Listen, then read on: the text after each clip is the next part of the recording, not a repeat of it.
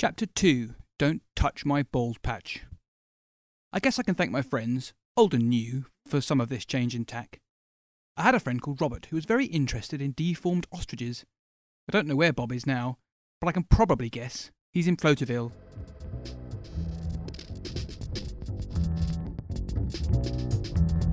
In fact, most of my friends back then were floaters. I don't mean that they were turds or that they could actually levitate. I mean they were semi-detached, slippery people who hovered on the skirts of society. I used to know a guy called Camille, whose mother worked on the Yellow Submarine. There was a neo-Marxist foster kid who was obsessed with Black Sabbath, who disappeared under the wheels of a Ford Capri one winter morning. There was Blob, a guy who used to laugh so much in school that one day his liver exploded. All floaters, you see. All so lonesome they could cry, braving death and organic rupture for the sake of originality. School is a breeding ground for types like these. That was the fault of the teachers, such as Mufti. The following signal was intercepted and decoded by a satellite put into orbit by the Japanese cat food conglomerate Pussycat 25. The satellite subsequently exploded. Japanese scientists sent the message in tape form to an underground station. The aggressive containers used by the covert station imploded under the sinister energies and into the wet brain of a young man working on a waste incineration plant in North London. Through his hands, this message reached textual climax. Mr. Mufti was our advanced English teacher. He was a bona fide literary genius. He invented an effect. William Burroughs invented heavy metal, Captain Beefheart invented big-eyed beans from Venus, and Mufti invented the golf course head. Nicknamed Julius due to his uncanny resemblance to that doomed Roman, Mufti was a curious character who communicated to his pupils indirectly through other pupils. He knew a lot about the classics and was a shy, withdrawn man. The girlies loved him and flocked around him, but the boilies hated him. He was enigmatic and randomly cruel. He had a small depression in the centre of his scalp exactly the same shape and size as a golf hole. We fantasised about putting a shining white ball across the slope of his head. The more perverse among us wondered what it would feel like to sink a flag into his head or use a driver to score a hole-in-one. Our lessons were odd affairs. Somehow, Blob and I managed to convince Robert that our mathematics teacher, Mr. Deleu, could fly. We described his aerial loops around the classroom, how he dived and soared, making the most of the few thermals near the ceiling to coast through equations and common denominators. Bob believed us. I almost stained my trousers when I saw Bob peeking through the door, hoping to catch the air show.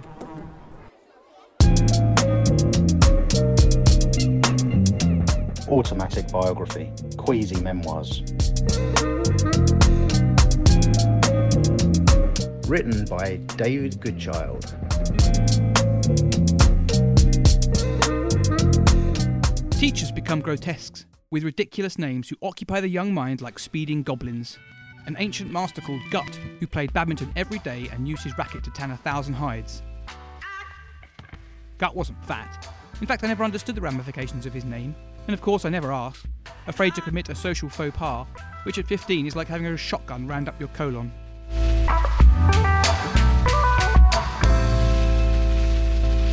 I remember my teachers like blurs, like Hieronymus Bosch had shot them with a Kodak Fun camera. In the picture you can see our woodwork teacher almost taking a boy's head off with a plane. You can see games teachers with whiny voices, amnesiac metalwork masters, sexy games mistresses and senile supply teachers. These poor bastards were trying to give us an education.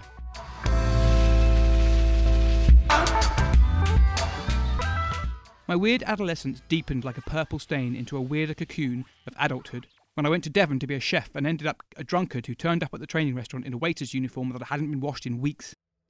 I sold helium balloons with a couple of sex-crazed girls called Candy and Sherry. I was fast approaching madness ground zero.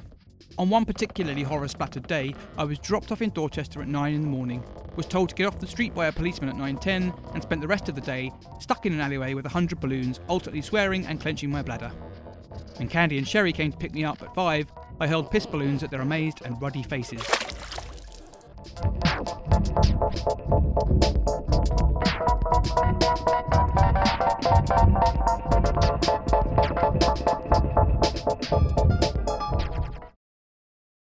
Chapter 3. Poem for Tapeworm and Harmonica.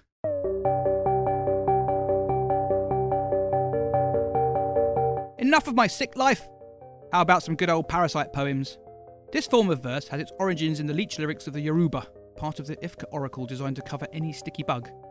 The tic-tac-tone poems of the Ciliars and the flea verse of Western Europe. Parasite poetry always touches on the same subject matter, the often problematic though intensely passionate relationship between parasite and host. The initial repulsion of physical attack followed by a filthy euphoria and the sheer pleasure to be gained from feeding a bug in your gut.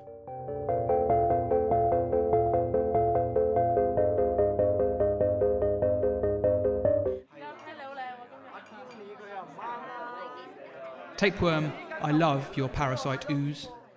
Give me the blues, take me some old tune, with fuzzed up guitar and melody sweet, dragging along in my gut with your feet. Tapeworm, I love your parasite ooze. Drink my booze with a manic gulp, dig your hooks in baby blue. Tapeworm, I love your slimy style, along with bile and vitreous humour, you are my favourite luminous ooze. Give me the blues, sing a sad song, tied to your deep rhythm like a sliding white ghost. I lick your roast skin with a grateful organ. Tapeworm, you are a marvellous infester, passing in my alimentary canal. I'm paying my dues to your violent smile, spreading the news of your sickly movements, convulsing with fast shivers while you use my intestines to play the blues of the unknown parasite. Masking tapeworm, cello tapeworm, blank tapeworm, video tapeworm, worm my short fuse, purveyor of goos and hot, wet medicine. Take me some old blues number while your lips blow my fuse.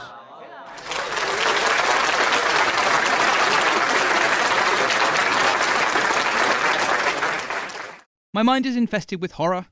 I am convinced that the human brain contains a small spherical sac which holds a hideous race of minute monsters which are released from grey tubes at night to fly through our nightmares. I got hold of an Ojibwe dream catcher to seal my dream portal, but they got through it. Geiger got his idea from Alien for my mind nightmares. Ditto Mary Shelley for Frankenstein's monster, ditto David Cronenberg for Brood, ditto Jim Henson for the Muppets.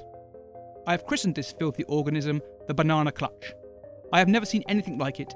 It is a dirty, yellow, shabby-looking thing, shaped like a banana, with no discernible eyes or orifices of any kind. There is a huge claw at one end, and the thing launches itself with incredible power along the ground by some hidden means.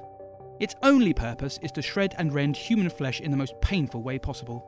It does not eat human beings, it just fucks them up. I woke up one night sweating with fear, the smell of fish cakes in the air.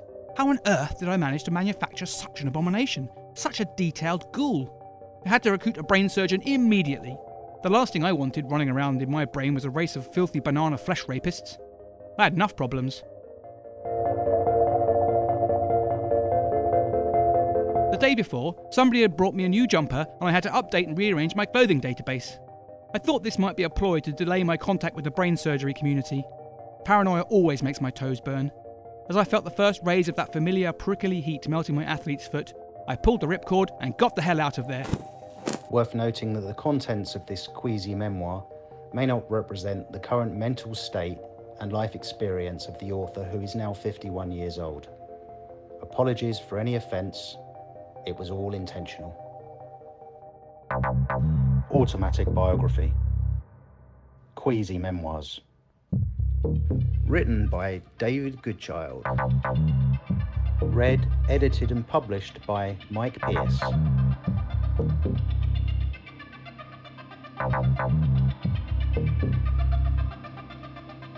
It is imperative that you wash your limbs and arteries down with bleach and formaldehyde after exposure to this rabbit signal.